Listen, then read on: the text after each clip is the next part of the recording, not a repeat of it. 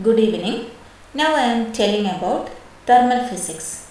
Thermal physics is the branch of physics which deals with the study of heat. Heat energy or thermal energy is the energy of a substance or system in terms of the motion or vibration of its molecules.